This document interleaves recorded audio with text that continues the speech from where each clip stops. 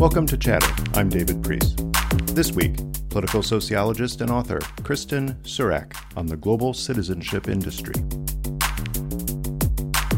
The rights we have as citizens, we often think about them in terms of what we get inside a country. But being a citizen of a country also gets you benefits outside of a country in third countries. Basically, what governments require is either a donation to the government or a particular investment in the country. You do that, you go through some background checks, you can usually bring your family members on as well, and then typically somewhere between 3 months to a year, you can become a citizen in the country, sometimes without ever having to visit. When I was in Montenegro, I'd be like, oh yeah, citizenship by investment. What do you think? They'd say, oh, the government's so corrupt. I would ask them, what do you think of this concept of selling citizenship? And even then, a lot of people would answer, well, what else do we have?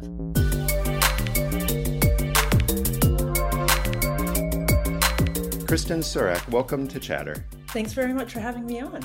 A few weeks ago, I saw an updated listing of what they called the world's most powerful passports. And I think it was a list prepared by Henley and Partners or some similar name that you're very familiar with that I'm not. And not surprisingly, it rated them, I think, by visa-free access to other countries, and Europe dominated. There was, France, Germany, Italy, I think Japan was up there, but 194 different destinations were possible there. And then others just right behind with 190 or more were almost all European other than South Korea. Unsurprisingly, Afghanistan, Syria were near the bottom. And there was a big jump, which was the United Arab Emirates has been climbing in the rankings for years and now is almost in the top 10. And I saw this and it just opened up a world in my mind of questions about how does this happen and how do countries change this and how can you move rapidly in between these categories?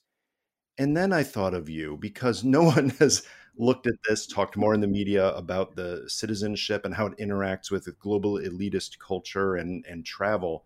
So thank you for joining me because I have some serious questions about this and you've done the research and brought the receipts to be able to answer them. How did you study this? How did you get started becoming someone who really understands this global citizenship and passport industry? Well, in a way, it was really by accident. So I'm a sociologist and I had been doing a lot of work on international migration, focusing on low-paid workers who go to a country, they work for a period of time, and then they're supposed to go home at the end. These are called often guest work programs. So I was looking at how people go to a country, work, and then have a hard time becoming citizens. And then around that time, Malta started citizenship by investment. So you could donate or invest in the country and become a citizen with spending very little time there. And I thought, oh, this is amazing. It's like the exact opposite of what I'm studying. Rich people buying citizenship in countries they've never been to. So I thought, this will be just like a little tail end to a bigger book on low-paid labor migration. And I started going to professional conferences around this because there's actually a big industry. And I went to these things and I realized, oh my goodness, this goes way beyond just kind of cash for passports, which was how the media was portraying it at the time. And I thought, wow, there is so much going on here. There's, people wanting it for different reasons. There's this whole infrastructure of intermediaries kind of connecting them to countries, and the countries are there as well. It could be huge for these places. And it just really sparked my interest. And, now nearly 10 years later, I feel like I've kind of unpacked how this big global market works. There's a whole lot in there that I want to dig into and explore, but I'm going to go back a few steps. You described yourself as a sociologist, and I think political sociology is a specialty there. And as a political scientist, I'm jealous of that because you basically get two topics that you get to cover and you look at the overlap between them, but also into both. But in your work, you're looking at history, you're looking at business, you're looking at markets, you're looking almost at the anthropological side of sociology. How do you get to do that? I'm so jealous that you found a field and a career that allows you to basically dip into almost every discipline to study what you want. That's why I went for sociology. I had too many wide, varied interests. And I thought, well, sociology, geographers will allow you in as long as you study space, place. And sociologists will allow you to do whatever you want as long as people are involved. And in fact, my first book was on the Japanese tea ceremony. And so I leaped, widely across the discipline to this topic of golden passport citizenship for sale. But it does have a very important connection with my previous work in the Japanese tea ceremony, is in that doing this kind of research is enormously fun. So not only did I get to tell a story that was about history, about interaction, this anthropological side, the geopolitics of it, the political economy of this, as you rightly pick out, I got to do that while traveling to 16 different countries. Yeah. I didn't even know that Vanuatu was a country until I realized it was selling citizenship. And hey, then I had a great research excuse to go there. And so I would go around to these different places and then submit my research expense budget, or research receipts to the university. And they all happened to be for tropical islands, as was often pointed out to me. There was a little bit more than that. There were some fun global hubs too, but it was enormously fun to really put my own passport to good work to trace how this market operates. It's a fascinating slice of academia to get into, where the least fun places you went are places like Dubai, London, and Paris, because the bulk of the research, as I've read up on this topic, it's St. Kitts and Nevis, it's Antigua, it's Vanuatu, it's a lot of very comfortable climates that you got a chance to do research in. I'm jealous. My original research for my dissertation was limited to mostly the Arab Gulf region, and I ended up spending some very hot times in those. Like you mentioned, the guest workers. A lot of the countries with a lot of the guest workers were where I was most of the time, and I kind of wish I would have gone for a study of the Caribbean or the South Pacific, but bygones, right?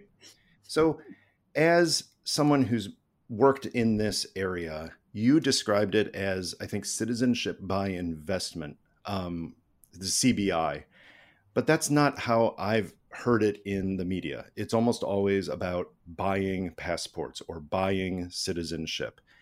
Are we talking about the same thing, or is there actually a distinction between how the mass media portrays it and what the actual programs are like? Yeah, that's an excellent question.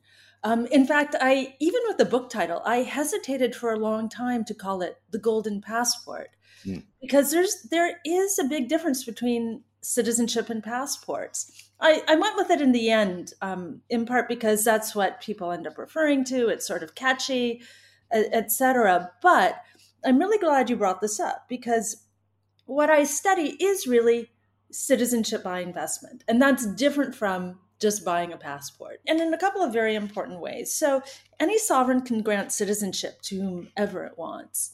And you can negotiate this as well, especially if you have a lot of money. A lot of US tech billionaires are doing that right now with, PayPal founders Peter Thiel has negotiated with the government in New Zealand. Snapchat's founder Evan Spiegel has negotiated with France and gotten citizenship. And so you can become a citizen by negotiating with the government. You can also just get a passport through a lot of different mechanisms. The citizenship is not equal to a passport. A lot of citizens don't have passports. Most US citizens still don't have passports, but of course they're still citizens. And not all people with a passport from a country are citizens. A lot of people with diplomatic passports, for example, are not citizens of the country that they're representing. Mm-hmm. So what I'm looking at with citizenship by investment are really formalized programs that make this opportunity possible. Yeah, and you can go on to any of these government websites and figure out what you need to do and just tick the right boxes, and then you're in. Basically, what governments require is either a donation to the government or a particular investment in the country. It can be in a business or in real estate. They'll specify. You do that, you go through some background checks. You can usually bring your family members on as well, as with many naturalization cases. And then typically somewhere between 3 months to a year, you can become a citizen in the country, sometimes without ever having to visit. And in terms of, what this costs then, for a single person, The cheapest option on the market right now is the island of Dominica, where it's about 100,000 US dollars. It can be a little bit more once you add in the fees. But if you want, something like Malta, which is a EU member state is like becoming a citizen of 27 other countries because you can go Mhm. live freely around the EU. That will put you back about 1 million. A Oof. little bit less, then you have to remember it's for the whole family. So Okay, so this raises a lot of interesting questions. You talked about guest workers on the one hand, and yet you're talking about minimum hundreds of thousands of dollars, in some cases much more, and some burdens having to do with residency or investments and perhaps time traveling there. Um, that's out of the reach of most guest workers. And so I can understand the media focusing on it as a global elite and focusing on Peter Thiel and others as doing this. But there really seems to be two markets you're talking about that perhaps go through similar mechanisms for some countries, but you've got two different motivations from the individual side for doing this. The ultra wealthy have motivations that I hope you'll explain to us that seem, at least to me, different than what a guest worker's motivation would be. So let's hit the first one first. Let's talk about those global elites and why it is that someone who's a US citizen, presumably, what's the appeal of having New Zealand citizenship? Or if you're someone else who's a wealthy international, probably ultra wealthy international magnate, why do you want to be a citizen of a Caribbean country?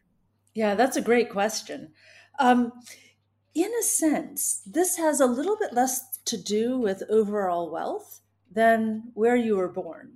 So it's interesting. There's one of the things I found fascinating in studying this field, which I started in 2015. So it's been nearly 10 years now. Um, is that there's been this huge expansion of the number of US citizens who are going for this. When I first started looking at this field, it was still pretty rare to get um, Americans doing this. And it was usually because they had been an expat for a very long time. They weren't in the US, they were tired of paying taxes, or very often tax wasn't even the main driver. It can be hassle banking abroad, et cetera, et cetera.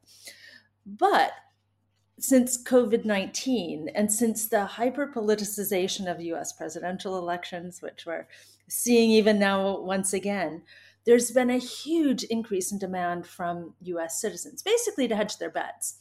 It's about having not just a plan B, but a plan C, plan D, plan E, and making sure that all doors are open. Let me interrupt you there because I'm curious about what that means for Plan B, Plan C. Because to get personal, if you don't mind, you're a U.S. citizen, Yep. but you also went through a process to also obtain British citizenship, if I recall.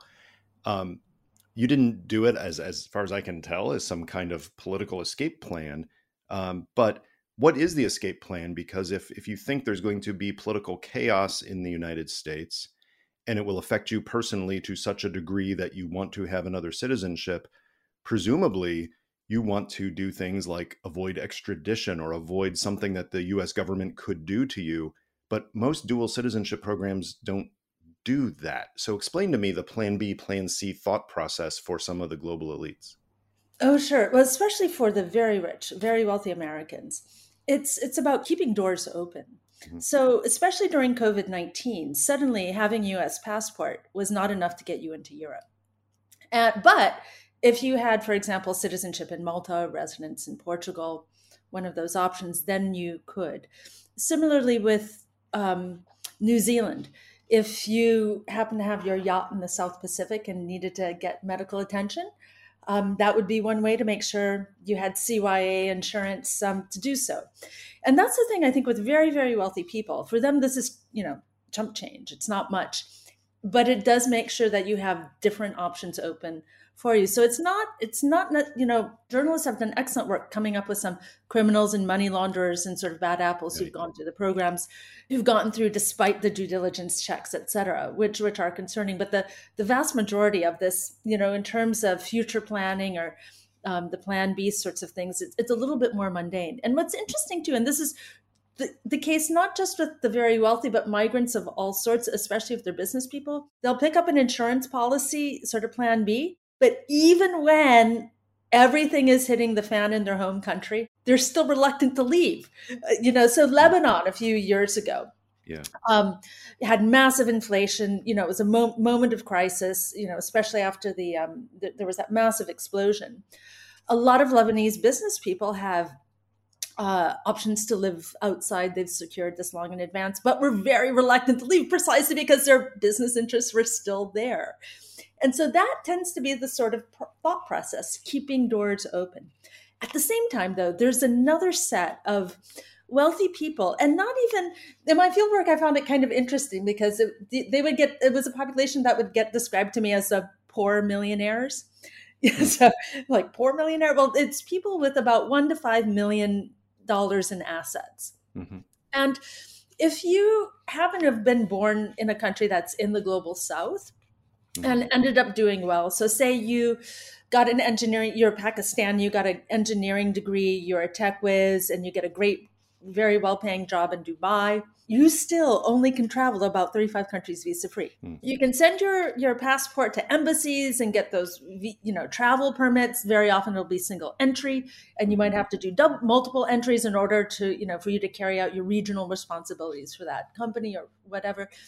In that case, it can be worth one's while. As one interviewee I had put it, she gave up buying another Mercedes in order to just get one of these passports to make her life easier as a international business person. That does seem like a good practical trade-off. I mean, if for example, if you're at a certain level in a corporation or as an entrepreneur and you have business meetings that face-to-face facilitation, really is important for, you can't race to a meeting in Paris on a Pakistani passport. No. But if you get a passport from presumably one of these countries that is enticing, then you could make that meeting tomorrow if you needed to. Absolutely. And that does come up. And what's interesting too in this is that all the countries with citizenship by investment programs still have the place of birth in the passport. So it's not as though you're duping the border guards to make you think that you're, Katishan born in St. Kitts or whatever. You still have the place of birth there. What people will often do in those cases as well is how one person phrased it to me was complete the passport by getting a multi-entry visa to the US. Hmm. Because many countries, their consulates will, go ahead and give you a visa without, too much hassle. If you're from a country with a fairly low GDP, if you already have a multi-entry visa to the US, because they Oh, feel that's like Uncle Sam has done the vetting, you're good to go. If you're good in Uncle Sam's eyes, you're good in our eyes. And so that Pakistani business person trying to get to that business meeting in Paris, which is suddenly scheduled 2 days later, may have already also completed the passport with the Do you U.S. know multi. if that's due to any formal rule or regulation that a country says in a legal code or in a regulatory code, if you have an American stamp in your passport or an American visa, therefore you will move to the top of the line? Or is it simply just more of a social psychological phenomenon of people processing it, see that and think, oh, that's some kind of stamp of approval for us? Yeah, I think there's a lot of de facto stuff going on there and policy rather than formal law. The Yeah, US has also been very influential in terms of getting various airport screening programs in different countries, like retina scans, right. become the standard as well. So it does carry a lot of sway in terms of screening people for security reasons when it comes to global mobility.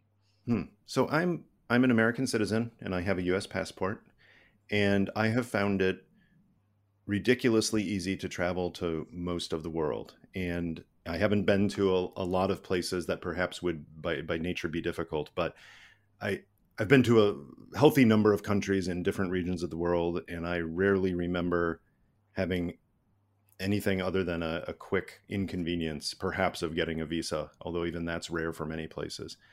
Um, so it would seem to me a US passport is a pretty good one, but the US does not have a citizenship by investment program like some of the ones that you investigated.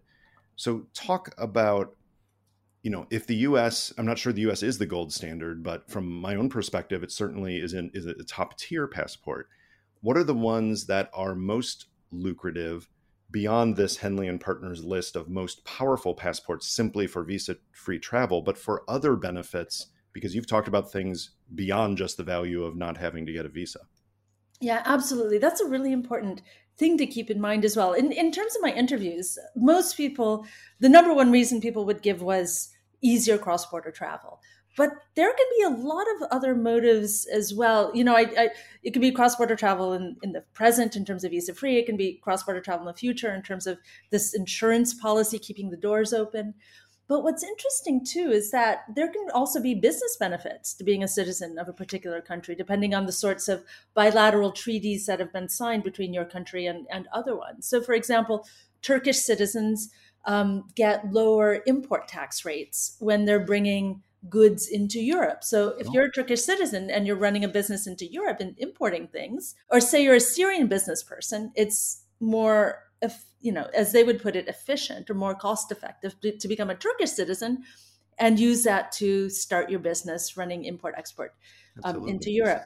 And we often forget about that because our the rights we have as citizens, we often think about them in terms of what we get inside a country. Mhm. But being a citizen of a country also gets you benefits outside of a country in third countries. And that can, as you mentioned, the visa-free travel. Yeah, the U.S. is pretty good on that. You don't really have to bat an eye or think or plan ahead. Mhm. But it can be a lot of other benefits as well, whether it's the right to work, free mobility, Mhm. business benefits, as I mentioned before. Um, so that can be a key motive too. And the Turkish example I gave, it's interesting because Turkey doesn't have visa-free access to the EU. Mhm. Yet, it's the number one seller of golden passports today. And I say seller, I'm kind of that is a bit of a shorthand. It does vet applications. It's Yeah, what's the appeal of Turkey? I mean, obviously there's a physical appeal. It's a beautiful country, but it's got some, some political question marks and difficulties and uncertainty. Now, that's from our perspective. From a Syrian, Turkey looks like an island of stability, but still there are some issues involving the government and civil rights and things of that sort. So, what are the big appeals of Turkey, and why has it moved up so dramatically as a major purveyor of this service?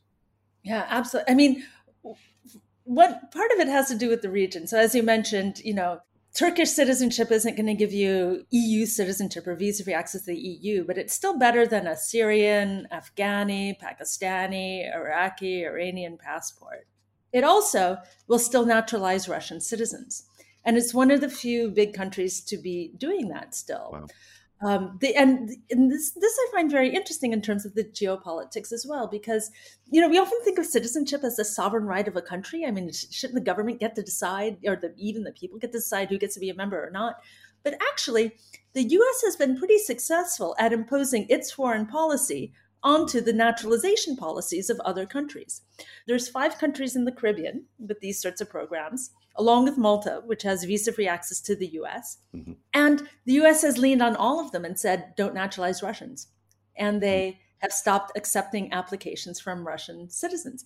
And similarly, when Trump started his travel ban lists, Right. the Caribbean countries fell into line, and they would sometimes tweak around that. Okay, maybe we'll start looking at Iranians if they've been outside of Iran for the past 10 years. Something like that. A lot of people in Dubai are actually from Iran who left in 1979. Yeah. Um, and so they would begin to work around it in those sorts of ways as well. But Turkey has not given in to those sorts of pressures. And Yeah. Turkey will still naturalize Russians. Now, I'm old enough to remember, Kristen, when um, Cyprus was being mentioned a lot, as well as I think Montenegro and some others, but it was being mentioned a lot as a place for Russians. Yes, the ultra wealthy oligarchs, but also some of what you call kind of the poor millionaires. That a lot of Russians were obtaining properties and presumably some citizenship through naturalization in Cyprus and others. But now has Turkey overtaken that for Russia? Oh, for sure. Well, Cyprus shut down its program in 2020 after Al Jazeera exposed some massive government corruption going on around these Tell programs. us about that corruption, because it seems to me this is rife for corruption when you're talking about making a donation to the government in order to get these benefits. There are some legitimate concerns about money laundering and criminal activity that could come up. It's not all mundane. So how did that play out in the Cyprus case? Well, yeah, and those questions are important. It kind of depends on how any of these programs is run, what goes on the ground. So in the case of Cyprus, Al Jazeera had some undercover reporters with video cameras who went in and were able to capture on video the head of the House of Representatives saying that he would basically help provide a workaround to a bogus applicant who apparently had a criminal conviction in China, and he would Yeah, that's still a be problem. willing to work with that. But this would be done through payoffs to one of his colleagues, happened to have been a communist parliamentarian who had a massive real estate project. And if you paid 10 times the expected investment amount, they would get you through. So I think that that's one of the things that can happen with these programs. The programs themselves, especially over time, it depends country to country. But if you look at, say, for example, many of the programs in the Caribbean, Cyprus, Turkey is a slightly different case because it kind of runs it on its own. Over time, there's been a increasing kind of due diligence, hiring big international due diligence companies to do background checks for big international banks to check on who's coming through and make sure people are clean, asking for things like police records, running things, not only through big international databases of the most wanted, but also past the Americans, and checking to make sure that nobody has been refused a visa, a travel visa to the UK or to the EU, and these sorts of things. So a formalized program can operate in a pretty strong manner. You can't expect it to be 100%, but it can be really, really good. However, that doesn't necessarily stop the possibility of working around a formalized program as well, as can happen in any sort of country too. I recently put together a paper about just how people can access passports or visas in a relatively easy manner, just by converting, money into these sort of, effectively travel documents or travel permissions. And there's a lot of easy ways to do it. Not So just through these programs, it's and it's not just about these programs. you've raised the issue of the vetting that goes on, and I can understand from a government point of view. Of course, you want to do some serious vetting. Most countries don't want criminals, money launderers, and others. And there are exceptions to that. They do if they give enough money, because for some countries with a low GDP, that can be very important for providing public services and other things. But as a general rule, you don't want that.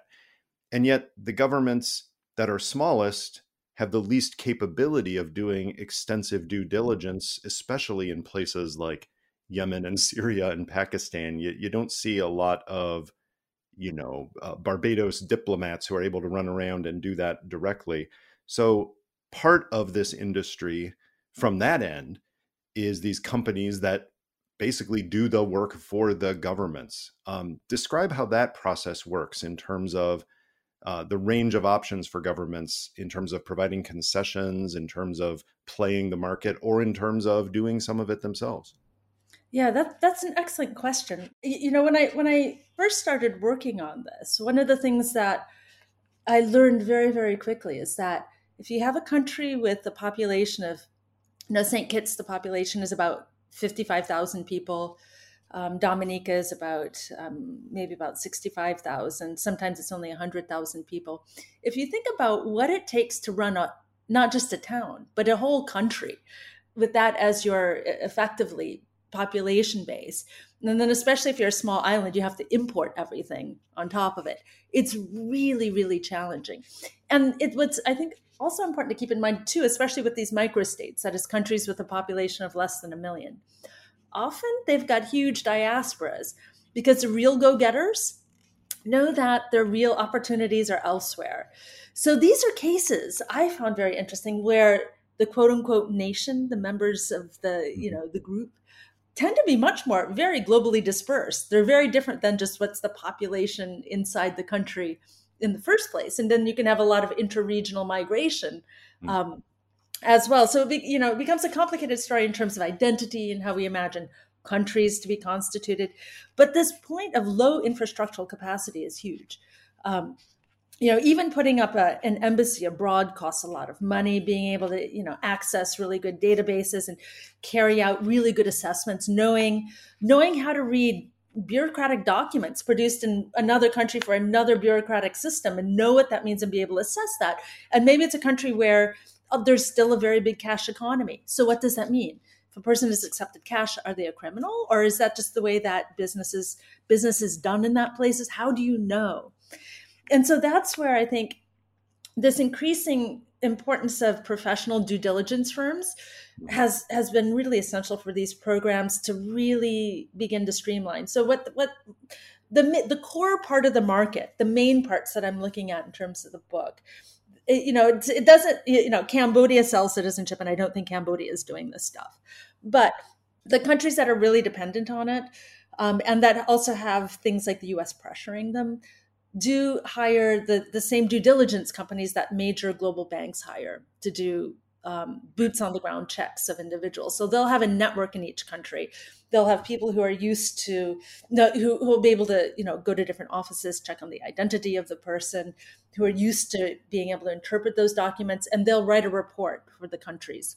Mm-hmm. Now, what the bureaucrats in that, or the politicians even in that country, does with those reports is another question. But there has, I think, been an important role for the private sector almost in these programs in order to make them more solid they would be if just the government were running it on its own. Which is, some people would say, oh my God, that's very neoliberal. But when we think about it, there's actually, in terms of international migration, there's a lot of outsourcing to private sector companies. So, if you're getting on a plane to travel internationally, who's checking your passport? It's the airline workers. Yeah. For example, it's not bureaucrats from that country who are stationed in every single airport to make sure you're the right person. So in that sense, it's part of this larger network interface between the public and private sector. This raises so many questions. The due diligence firms, obviously for credibility, because they work for multiple governments, have an interest in doing a good job. And presumably many or most of them do. But there may be a perverse incentive here too, because at least presumably some of these programs, the government will pay the firms for successful applications. And the more applications they bring in, the better, because the government wants these things to happen. Well, that creates, perhaps the firms looking the other way on some questionable things that might not be easily discovered by the government independently. Did you find that is happening regularly or rarely or almost never, that that perverse incentive possibility of earning fees by pushing people through the system is allowing people to get through that probably shouldn't? So thinking about this citizenship industry, as I call it, sort of the citizenship by investment industry, there's different types of private sector actors who are involved. So the due diligence firms, they're working for different countries. They're also working for major banks, and the citizenship stuff is small beans for them. And they're not going to put their bigger reputation at risk by getting payoffs for letting people through. But what you're referring to in terms of so they get a fee. In fact, applicants, there'll be like a $7,000 application, part of the application fee will be for due diligence, and that will get paid to the due diligence companies in most cases. What sort of packages or things they negotiate on the ground, what quality or standard of due diligence that are they contracting a company for is another empirical question, but that's the standard format it takes. But at the same time, you have, what I call in the book service providers, which is basically a string of intermediaries that connect the applicant to the country. And this is, usually a pretty long subterranean string of people. So I'll lay out that string first before talking about some of those perverse incentives. So, say you want to apply for citizenship in one of these countries. How do you do it? Well, actually, if you're a US citizen, it's probably not too hard because you probably have pretty straightforward documentation. They'll ask for like your tax returns and bank statements and stuff like that. But if you're doing it from, a sort of a global South country where tax is a complicated thing, or like a Chinese tax return can be like massive and massively confusing and all that, you might just hire a person to do the paperwork for you. Sure. And that person may or may not know what's expected in the country where they're applying, or that person is thinking about applying, or know that full range of options. Yeah. So they might partner with another firm that kind of knows how to, what those bureaucrats are looking for, what it takes in that country, what are good investment options, et cetera. And then that firm might partner with another firm that helps us just, do the paperwork of assembling the application. But then they'll probably also have a partner in the country that's, doing the citizenship. Because if anything goes wrong on the ground, or if you have any questions, if a bureaucrat comes back and says, what is this? Why was this person divorced? Where are the children now? Whatever. You need someone there who can answer that question quickly, or follow up and be like, why is this delayed, et cetera. So then you already have something like 4 links in the chain of these service providers that are just, trying to get the application through, but then also making money off of fees doing that. Sure. And then on top of it, when you have a competitive environment, so as I mentioned before, there's 5 Caribbean countries that do this. They're all offering relatively similar options. It's all for these countries a massive source of income, can be up to 30% of GDP or so. Governments can be getting more from selling citizenship than they do in all taxes combined. So it can be hugely important. So countries have an incentive to get more market share, especially, from these near competitors. So they do often then offer incentives or bonuses to service providers for bringing in applications, meaning approvals. So they don't do, as far as I know, I haven't heard of any cases where they'll still pay one of these incentives for an application that they reject. Okay. It needs to be an application that they're willing to approve in the end. Yeah, that helps. But yeah, it's something that it's a big business. It really is. And it seems to me there's some parallel, an imperfect one, of course, but some parallel to the global elite travel industry, in that everybody in the system makes a healthy profit. And in this case, you talked about sometimes multiple intermediaries that all serve a purpose, but everybody is making a profit. And normally you have a, supply, demand, cost curve issue going on there that would regulate this to some degree. But when you're talking about the ultra wealthy, they don't mind an extra $7,000 charge here, or even $70,000, or in some cases $700,000 to get the best, most efficient process, even if that means using 7 other firms to help grease the skids a little bit. So it creates this weird industry of probably very healthy profits for a whole lot of different types of businesses along the way. And that's okay with both sides, both the, if you will, the buyer and the seller. Yeah, I found that very interesting as well. I mean, it does raise that question of, well, all right, why don't you do it yourself? Put together your application. Maybe you need a local lawyer to submit it, but why not just do the homework and do it yourself? And I do think it's that combination of ease. Nobody likes to deal with paperwork. And, so if you can afford to pay somebody else to do it, why not? Right. And then also, and learning how to work a bureaucratic system. I mean, a lot of people pay other people to do their US taxes because it's a hassle, so you basically get an expert to do it for you because you know how that works. And what I also found interesting is it's where, ironically, these international borders that people are looking to smooth by getting a new citizenship are precisely the ones that are profitable for this industry as well. Mm-hmm. Because you don't know what kind of investment to make in a country. Or should you just donate to the government, or should you do a real investment? Will you get a return on the investment? Who knows what's going on in St. Lucia if you've never been there before, and especially if you're in Shanghai. So I think it's also that those knowledge gaps that people are paying to smooth. And what I find interesting, of course, in the end, one of the things with all the profit making going on in the industry is that commissions have become massive in some places. And a lot of that in the end sort of eats into the potential economic benefits for the country, unfortunately. So to that degree, the country does tend to lose in the end. But in some ways, a conversation recently with a friend about surrogate mothers, and it can cost upwards of 500,000 US dollars for to get a surrogate mother, and the woman who's doing this with her body gets maybe 30,000 or 40,000, something like that. Mm, It's an enormous differential in mm, terms of what the industry strips off and what the right. actual person doing is. And in that sense, I think the citizenship industry, I don't it's not 99 to 1, it's not a 90, but it is also one where countries don't benefit as much as they can because of a lot of these business relationships. We've already mentioned St. Kitts more in this conversation than in hundreds of hours of previous podcasts combined. But there's a reason for that. Is St. Kitts was a trailblazer in many ways when it comes to the citizenship by investment. Talk through the decision making that went into the creation of that program, and then I think perhaps even more interestingly, how it evolved due to both internal and external pressures.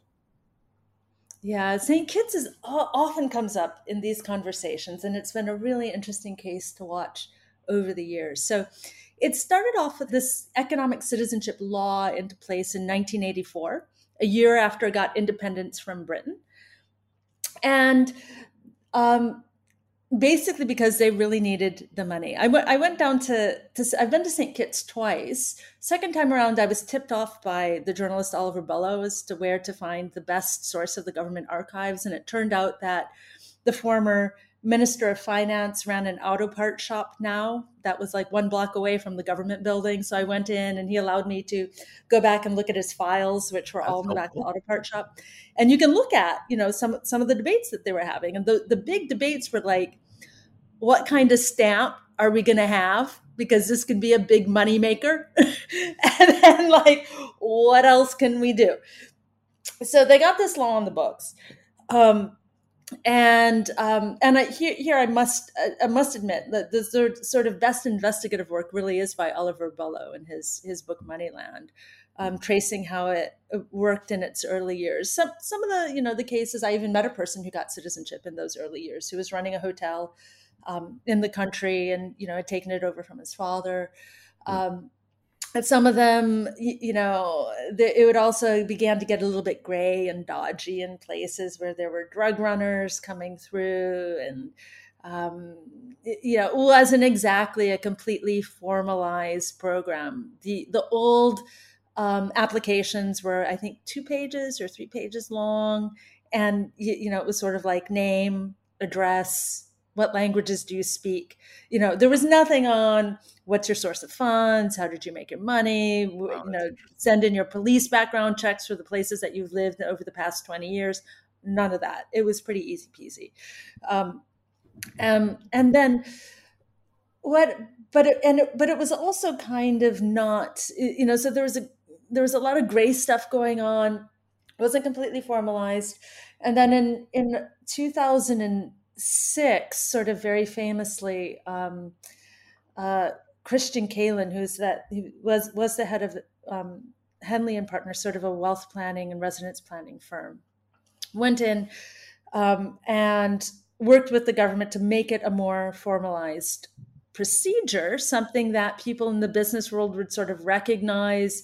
He Mm, sort of pushed more formalization. The application lengthened, something to the extent where people at the big four accountancies or law firms or whatever would be able to think, oh, I can offer this to my clients, and it's not going to be just a case where the government, new government will come in and will erase the passports. And that used to happen a lot. In the 80s and 90s, especially when it became clear that Hong Kong would go over to China, there was a lot of sort of like passport deals, people buying stuff from rogue embassy people, mm, one government issuing passports, and the next government coming in and canceling all of them. mm, And so Kalin went in and helped formalize this program. In doing so, he also created a very lucrative contract for his own company to help the government run it. So mm. they were collecting $20,000 for each application that went through at the time. And you could also ask, does it make sense? Is that a conflict of interest? in terms of the division of labor in that sort of case. But that's sort of where the thing was, with the state of play in the early 2000s. And more countries in the Caribbean started getting on board. It became a model that could be exported, and Henley and Partners would knock on people's doors, but other competing firms working in the space would also start doing that, and trying to get more countries on board, because it's very obviously very, very lucrative for them as Sure. well. And I want to reinforce how understandable this is from the perspective of these countries. Very, very low populations, in most cases, very poor resource base, meaning not a lot of chances to enhance GDP and therefore public services and other goods by any other means. So this kind of makes sense from their perspective. And as you've said, for some of them, it's a very significant percentage of their national income. Now that's different for most European countries. That is, and they've also gotten into this game. We talked a bit about Cyprus, but Malta has been a big one in the past. Some others have explored it. Now Turkey's playing the game. But for European countries, there's a different dynamic in that, especially the ones that are EU members or prospective EU members, you've got this supranational organization that, on the one hand, acknowledges naturalization is the province of individual member states. On the other hand, takes a strong and understandable interest in who has free access across the union. So talk through that dynamic and how it's played out with the EU kind of evolving to play more of that role in soft regulation of the citizenship industry from European countries. Yeah, what there that's also been a very interesting transformation. Back in 2013, when Cyprus began expanding its program after the quote unquote haircut imposed by the three major institutions with the European Union, the European Parliament recognized that it had a citizenship by investment program, but said we don't have competence over it. That's the purview of EU member states. A little bit later, when Malta started doing this, it was all over it. And part of that is a story of the politicization in the case of Malta, a very complex story of power politics. And there, I'll just refer you to the book, because it's a complicated one to kind of lay out very briefly here. But that got the European Parliament and the European Commission got this on its radar and made it into like a really big thing within those two institutions. What's interesting there is, and maybe I say this because I'm an academic, where I'm always sort of asking questions of these institutions, like what's behind it, or what's Mhm. going on here. What's interesting there is that with Malta, probably a little bit more than Cyprus, Malta requires applicants to have already gotten a Schengen visa for Europe, meaning that it requires all of its applicants to already have gotten visa-free access to Europe. So in that sense, it's not a backdoor to access into the EU in that sense. Um, there's different forms of compliance going on there as well. But this has not been popular with the European Parliament and the European Commission, and they have successfully pressured. Moldova is not an EU member state; it's in the accession process, but they did successfully pressure Moldova to end its program. They did also successfully pressure Montenegro to end its program. They gave it a little bit of extra time, but then said, no, you've got to end it now.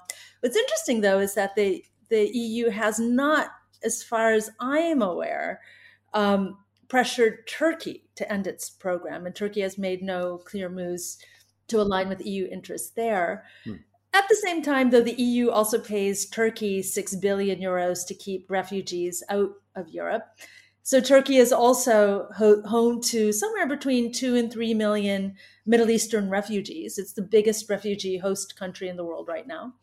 While it's also the biggest seller of citizenship at the same time. And in both cases, the government is effectively monetizing migration.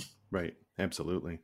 So I want to turn to the true sociology of this, and what almost seems like anthropological work of some of the actual people involved on this. And I'd like to focus on the buyers, if you will, the people seeking global citizenship, because I would bet that if you asked 100 people on the street, and this is probably the only kind of research that you didn't do, but if you did polling in the United States and asked 100 random people how they feel about the concept of paying for citizenship somewhere, um, I think most people would associate it with things like corruption and criminal activity. It was just that's the mental model that comes up. But that's not the narrative that comes up in other places around the world. And you've been there and you've talked to hundreds of people who have been involved in this from those source countries. How do those narratives differ in terms of how people see the prospect of buying citizenship? Yeah, that was one of the most interesting things I found in doing the research. I didn't have time to really embed myself for months and months and get into those, deeper conversations about what does national membership mean to you, or whatever. But whenever I traveled, I did ask whomever I could find. I said, I'm working on this. What do you think? Or what are your opinions? And one of the things that struck me most in St. Kitts, was that there was a huge range. Probably the most positive reception I found in St. Kitts, where I talked with about 20 people who aren't involved in the industry, just kind of locals who are, selling stuff on the streets or working at the SIM card shop, or, one of the local librarians. And for the most part, 19 out of 20 people said that they were okay with the concept of selling citizenship. They were the basic response was, what else do we have? And there could be actually, even some cases, some very prominent nationalism around it. We've got this program, we invented it, now the US is trying to shut us down, was the response I got in some cases. Other people, it was usually if they supported the government in power, they've got regular turnovers in the elections. If they supported the government in power, they thought the program was great and the previous government ran it into the ground. They supported the previous government, they would say that it used to be great, but the current government is completely corrupt, they're running it into the ground. People would ask, this is supposed to be bringing in a lot of money. We don't see all of it and where it's going. And so there'd be important questions about how that money was being used that would come up. But the concept of selling citizenship was strongly supported in St. Kitts. In other places, there could be more hesitancy. Malta was probably at the other end, where it had become very politicized. And after the murder of Daphne Caruana Galizia, was very politicized, even more extreme, with a lot of street protests. And so there you could, it was a much more divisive political issue. In Cyprus, I was there 2 weeks before national elections, wasn't even on the electoral radar. Nobody even mentioned it. Nobody cared. But that was before this big Al Jazeera expose. When I was in Montenegro, the first thing out of anybody's mouth was, I'd be like, oh yeah, citizenship by investment. What do you think? They'd say, oh, the government's so corrupt. But it was interesting after all that I would ask them, what do you think of this concept of selling citizenship? Do you think, and even then a lot of people would answer, well, what else do we have? Now, the people seeking this, harder to get to many of those people, but from the exposure you did have to the people who were trying to get citizenship, obviously we've already talked about the different motivations for, refugees or relatively less wealthy people versus the ultra wealthy. But did they feel like this was a right they had to try to go for the best citizenship out there, that of course we should be able to potentially buy a passport? Or did you get the sense that they saw it as they kind of had the big con, that they understood that they were in fact, if not duping the system, that they were playing the system to their advantage because they had the tools to do so? Number one, it was difficult to get individuals who are actually going through these programs, in part because there can be a lot of concerns about privacy. Also because wealthy people tend to be, it's sort of like, why should I talk to you? What's in it for me? All I see is risk. Right. So it was difficult. I talked to a lot of service providers, but I did get, I think, about nearly 20 people who had done the programs or were looking at options to get what they thought about this. And there, in general, there wasn't a sense of, I found the complexity of the answers very interesting. It wasn't a sense of, I'm just going to buy this in because I can do it and I'm going to dupe the system. There was a lot of kind of, especially for people from the global South, recognition of the inequalities between passports and what that means if you're being active and successful in a globalized world. I remember one interviewee from Iran, when I would push her on any of her answers, she would say, "You just don't understand because you've got a privileged passport. You don't understand what I have to deal with." Yeah. Um, at the same time, there were also interesting. I remember talking with a couple of young people where their parents had been successful in business. This was a very common thing, but people would say, but I also encountered this, sort of face to face as well. Their parents had been successful in business and they didn't want their children to face the same barriers that they did. So they would be getting citizenship for the children, but not even necessarily for themselves. Hmm. And sometimes these children, so they'd be young adults Yeah. in effect, but the parents were, in a sense, were, trying to make their lives better. And sometimes they would be, effectively third country kids. They would have been born in a country where their parents didn't have citizenship and moved multiple times and went to international schools and didn't even have a very strong anchoring citizenship identity in the first place. Some Right. people I spoke to did have a Yeah. very strong anchoring citizenship identity. Some people didn't. Most people didn't like the term global citizen because they saw, they either identified strongly with their home nationality or they saw this as, sort of fluffy stuff that didn't capture the complexities of their lives and, didn't see nation states as important to their own identities in that sense. So I found that very interesting, actually, trying to pick apart that, or trying to get at, what does this mean in terms of how people are seeing this? Yes, they were being instrumental, and none of them saw themselves as really becoming new national members of Yeah. this new country. But for many, but at the same time, a lot of the countries themselves, at least from the kind of the middle class people working with this stuff, was kind of like, but they're not coming in the first place. It's not like they're creating migration problems or a two-tiered society. Isn't Yeah. isn't that actually better? They're Yeah. being instrumental around citizenship. Right. And what's interesting in looking at wider sociological literature on this is that people with quote unquote bad passports, no matter where in the class spectrum they are, tend to think about citizenship more instrumentally. Mm. If you're from a low income to a mid income country, you naturalize as soon as you can. If you're from a high income country and you wait till, in the case of the US, you wait till you have to leave because it's by naturalizing that you keep the door open. I live in Britain where as soon as Brexit happened, just about every British person I know who had an Irish grandparent began trying to apply for Irish citizenship so that they could keep an EU passport in their back pocket because it keeps options open. So people can be very pragmatic about citizenship as well. Yeah, yeah. You raise an interesting point there that we haven't addressed, which is that there are other ways of naturalizing, and other than buying citizenship, and many of them are, heritage based. Famously, countries, Ireland, Italy does it, Romania does it, Israel does it. So many countries do it, and that doesn't involve these. You may still want a lawyer in country, you may still want processing help with the application, but it doesn't involve this huge chain of intermediaries.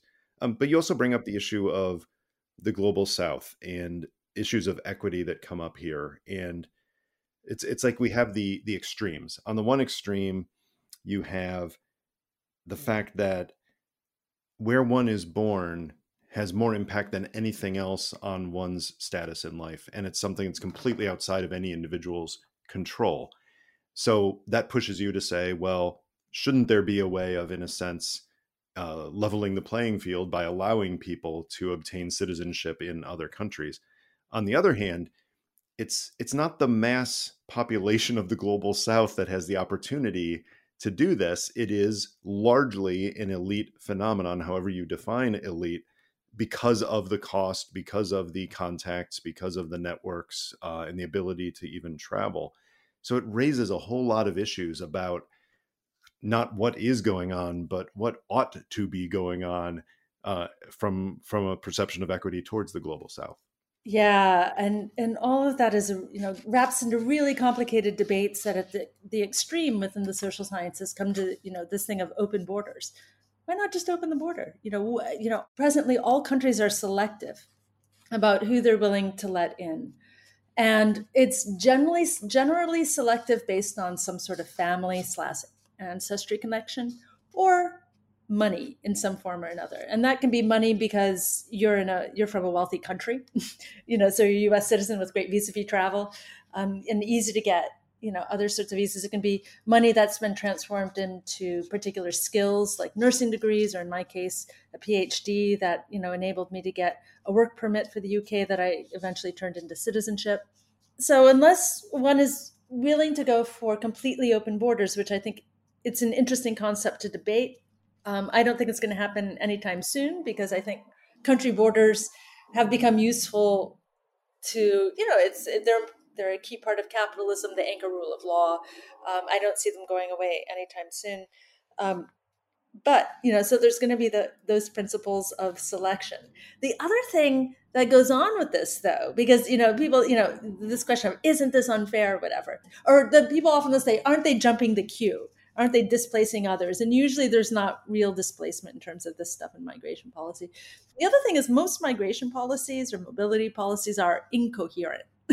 They're made up for Totally. different reasons at different points of time, addressing different lobbying groups. They can be really, really incoherent. So, it is, yeah, part of the unfairness of the world that we've got that citizenship can be, because it's inclusive, it's also exclusive, and that countries, set up borders that are more or less porous depending on where you're from. It can also be useful for employers and economies to render people into illegal migrants, denying them papers, Mhm. for example, rather than regularizing them, because you can exploit people more easily if they don't have papers, et cetera. So, these are really complicated debates and so difficult to untangle.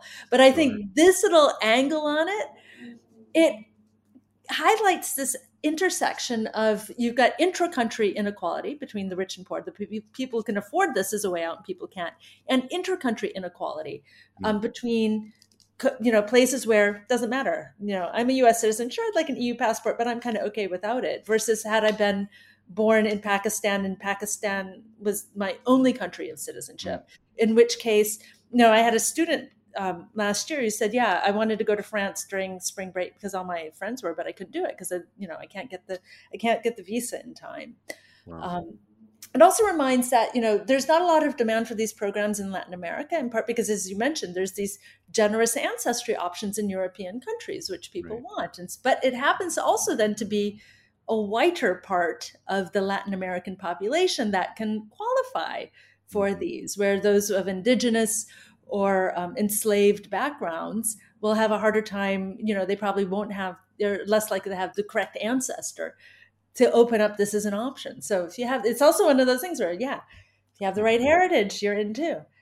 Yeah, it's also related in terms of equity and ethics to the issue of taxes. And one of the biggest surprises to me, reading some of your writings on this, was that the citizenship by investment really isn't as much of a tax dodge as people would think it is. It's not people are trying to become a citizen of Dominica or St. Lucia or something in order to avoid taxes, because it is so much based on residency. And most of the people doing these CBI programs to the Caribbean are doing it in order to perhaps have that citizenship, but they don't want to actually live there 184 days a year.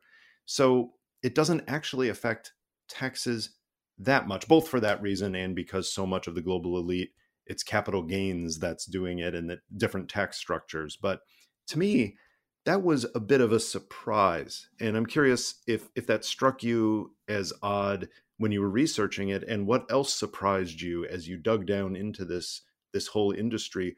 What else kind of struck you as something that you wouldn't have expected before you started the research?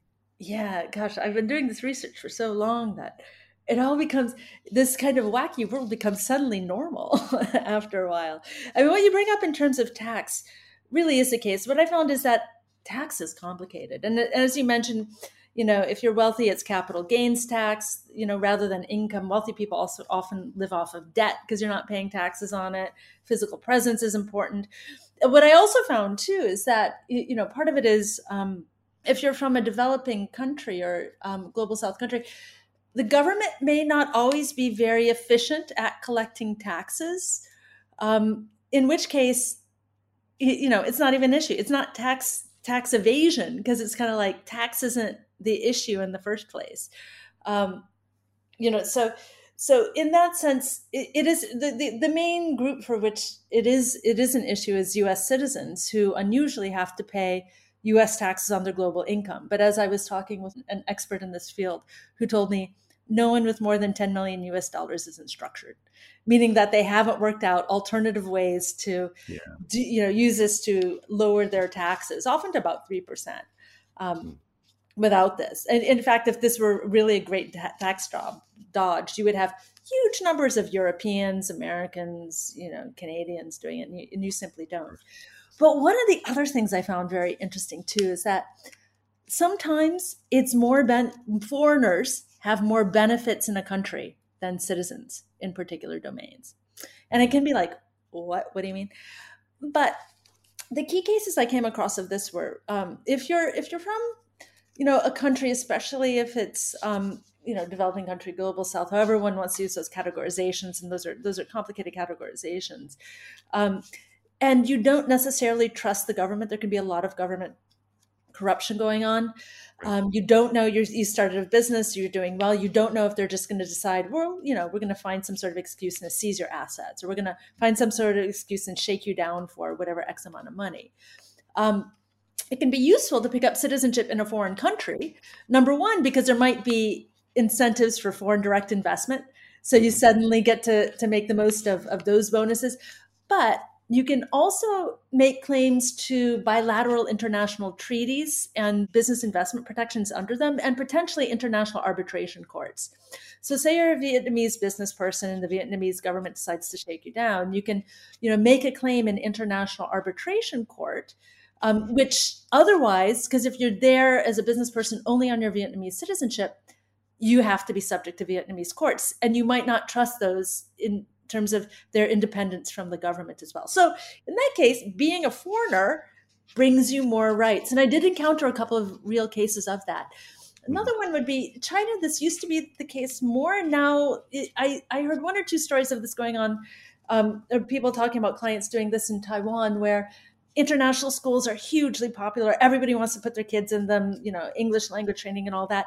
And so international schools put limits on the number of locals, whether it's Taiwanese or Ah. Chinese, who can apply for those schools. So wealthy parents might pick up a passport somewhere else to make their kid foreign enough to get Oh, into wow. this school.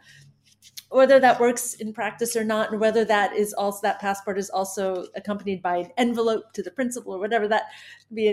that could be another question too. Right. But that's But that is another case where people might, try to become foreign. Yeah, that is surprising. That's not something that's intuitive, but once you understand it, it does make sense why someone in a country would want their kid to have a different passport, to have better access to the things they didn't. That's fascinating. I want to point out one thing that you refer to in your book, which is a database that you've developed of it's a comprehensive assemblage of statistics about the citizenship by investment and residency programs. Talk about the collection of that information and how you use it, and if and how other scholars have access to it. Yeah, that was a lot of work. It was basically collecting every single set of numbers I could on the Yeah. programs, doing a lot of information requests to different governments, looking at Mhm. what's on government websites, looking at newspapers, looking for, other third-party reports, et cetera, trying to triangulate where possible. And and numbers in these terms are very complicated. There's a lot that's been said about the lack of transparency around the programs, and I think for any kind of researcher, having good numbers is important. But it's kind of true of any kind of research, especially any kind of even migration research. Getting good numbers out of governments is really hard, no matter what kind of visa category you're trying to study. And it can be tricky too, in part because, like, for example, the Malta process took at least a year. And people would make the investment, they would start the application, make the investment at a certain point, and then get the citizenship issued at another point, and that might be in the next year, might be even in the following year. That was a citizenship by investment program. The residence by investment programs, it can take even longer. So you have these staggered things, so the numbers aren't adding up, and sometimes the bureaucrat goes back and counts in a different way, and so then the numbers will change. retroactively, and then you're stuck going with the data set, which ones do we go with, what's going on here, or so it can be really complicated, trying to figure out which numbers to use, which numbers to go with. But I put them together as best I could, and it's not public yet. Yeah, that's a lot of work to do to assemble that, which is amazing. Presumably, some of these firms, the Henley and Partners types, have similar collections of data because they need it to understand where to go and what to do, but maybe not across the broad spectrum because they specialize in a particular slice of the process. Yeah, I don't think they care about stuff like approvals, family members, the basic demographic stuff that I would be interested in they would care about what numbers mean in terms of their business. Yeah. They wouldn't care about, how much investment, how much is the actual business investment this country is getting from the program. Right. Whereas I do, because I want to know the economic impact. Right on. Well, you've mentioned already that you've done work on the sociology of the Japanese tea ceremony and its representations. You've done work now on issues having to do with migrant workers and citizenship by investment. What's next on your research agenda? Digital nomads. Digital nomads. Talk through that. First of all, what do you mean by that, and where is the research searchlight on it? So my current project is looking at digital nomad programs. And, there's been some less kind of formal academic studies and more sort of media accounts of the rise of these, kind of temporary tech workers who can go anywhere, work, whatever, moving from Brooklyn to Mexico City, transforming whole neighborhoods, going from Paris to Lisbon, transforming whole neighborhoods, etc. What I'm interested in my project, though, is what's interesting with digital nomads, as opposed to citizenship by investment or residence by investment, is here we have countries trying to latch on to what they define as a desirable population, get some economic resources from them, but then they let go of them at the end. So it's not an immigration story of a person moving from country A to country B. These are temporary visas, and a lot of them have legal provisions, meaning that you can't turn it into citizenship. Mm-hmm. It is meant to be temporary. And they'll have limits on, how many times you can renew them. So it's really countries grasping onto a population for a temporary amount of time, letting go of them again. And then these populations trying to decide among countries as well. So it's a kind of weird market that moves around that question of countries and people and mobility and borders and where are you going to be. And so that's the stuff I'm playing with at the moment. It is such an interesting take on migration and workflows because, you can have a village in North Macedonia that sets up this wonderful little enclave with perfect Wi-Fi and beautiful scenery and all of this, but it's inherently temporary for the people involved. They're not seeking to make a life; they're seeking to have an experience, and it's not tourism. So you can have some lessons from tourism, but probably the wrong lessons if you apply them incorrectly. Fascinating. Well, we look forward to seeing more of your work on that front, but we can't let you go without reaching into our chatterbox and asking you a random question. Kristin, who is someone in your field or a related one, which basically touches on everything in the social sciences, whose work more people should be following? Ooh, Jason Sharman, who's done some really stellar work on offshore. And the complexities around it, really kind of unpicking how that whole world works. Excellent. Well, that's good for listeners who are intrigued and want to dig deeper on related parts of this. Kristin, thanks for sharing so much time with me talking about global elitism, the citizenship by investment industry, and these related issues. I appreciate it. Thanks for having me on.